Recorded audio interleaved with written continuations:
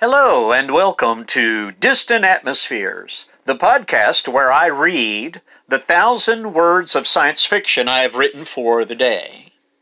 These pieces do not connect to each other and are not complete stories, but may perhaps be thought of as vignettes, snapshots of action or setting or character in text. I'm your host, Top Hat Banjo, retired military, retired high school English teacher, and now semi-professional banjo player. Strangely, I have a dog named Banjo the dog. Follow Top Hat Banjo on Instagram for banjo practice clips, a daily word game, transcripts of my conversations with Banjo the dog, and much more. Follow Top Hat Banjo, that's Top Hat Banjo, on Instagram. And now, Distant Atmospheres, Episode 5. I hadn't intended to get the data from the probe, but it was in one of the boxes of material I had received from the archives. Danny sent it over because of what was written on the label. I don't think he even looked in the boxes. I think he just sent me all the boxes that had Pisces 4 or Pisces 5 written on the side. They were cardboard fold-out boxes that lawyers use to put papers in for storage, the kind that has a lid and a place to write whatever is in the box on the end. I was working the night the truck brought them over to the lab. We all have to take our turn on the rotating night shift, and that week it was my turn. About 8 o'clock at night, the light flashed above the wall displays, and that meant that someone had picked up the phone at the gate and pressed the button below it. The button is marked with a sign that says, "Press button for entry." Most people press the button. Some people just start talking on the phone, but if they do it that way, nothing happens. Until they press the button and make the light flash, we don't know to pick up the phone. The light flashed, and I wheeled my chair over and picked up the phone. "Teldar," I said. Teldar. That's the name of the company I work for. The logo is painted on the side of the building. "Harry, it's Anson from the archives," the voice on the phone said. "Hey, Anson. It's Lou. Harry was on last week." "Oh." A pause. "Okay, well, I got a delivery from Danny for you. 18 boxes. 18? Jesus Christ. Yeah, 18 of them. Buzz the door and my guys will bring them up." Yeah, okay. I pressed the button and watched through the feed from the camera pointed at the door as Anson opened the door and propped it with a rock put there for that purpose. The guys weren't supposed to prop the door open. In theory, we were a secure facility. But it was late, and the truck was sitting right there, and the guys would have the boxes up here and stacked in just a few minutes. As I watched, the backs of his crew moved into view and then disappeared into the door, and I could hear them clunking up the 11 stairs to the lab entryway. 11 stairs, not 10, not 12. I counted them every time I went up them, and it was always 11. Then from behind me, "Hey, where do you want these?" I got up and indicated where the boxes should be placed.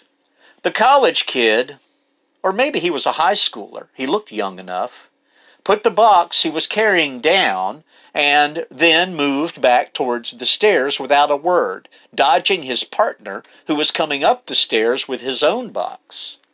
The partner looked at me and I gestured over to where their first box was. He put it down and went back for another. Each of the 8 crew members made several trips, and soon all 18 boxes were stacked there neatly against the wall. Anson had not carried any boxes. For one thing, he was getting older, and for another, he was the crew boss. He drove the truck, and he directed the activities of the much younger crew. Young enough to be his own sons, certainly. Maybe that one was young enough to be his grandson. "These were the only ones in the warehouse for P4 and 5, he said. "I would have thought there'd be more than just these." Wasn't that a pretty big project? Yeah, I guess it was, I said noncommittally. In fact, it was a big project. I had studied it generally, as most aerospace engineers had, and I knew in broad strokes what it was, what it tried to do, and what it achieved.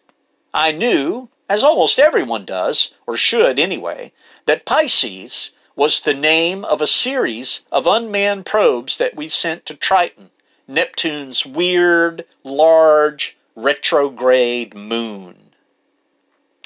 I knew that Pisces 1 blew up on the launch pad and almost caused the scrapping of the whole series, which had been planned.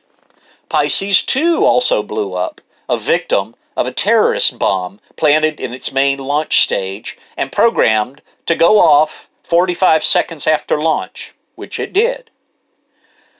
The idea had been to damage Teldar's image by making it look like we couldn't launch anything right, but the source of the bomb had been found easily enough. Pisces 3 launched successfully and completed its mission to precisely measure the masses and distances in the system and to prepare the groundwork for Pisces 4, which was planned to actually land on the surface of Triton. That was a successful mission too. P4 launched, landed, sampled, and sent back data that pretty much conclusively proved that Triton was made of the same stuff that our own moon is made of. This suggested to everyone that the moon, the one that ended up around Earth, was the third of a three-body interaction that had long been suspected of putting Triton in that backwards orbit in the first place. Once we had the evidence to point to the third body, we could use its mass and position to work out what must have happened. Here's what we worked out. About 2 billion years ago, a large object came flying into the solar system.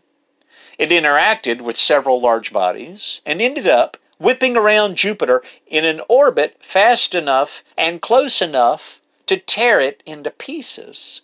And then those pieces slingshotted towards an unusual alignment of Saturn and Neptune. About 1/3 of the pieces were launched into the inner solar system, and the rest out towards Neptune. These pieces formed a wide ring around Neptune, like the one Saturn has.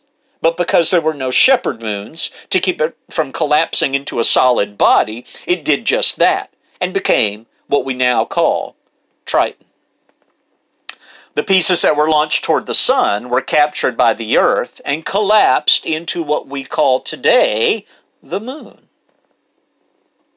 This concludes episode 5 of Distant Atmospheres, the podcast where I read the 1,000 words of science fiction I have written for the day.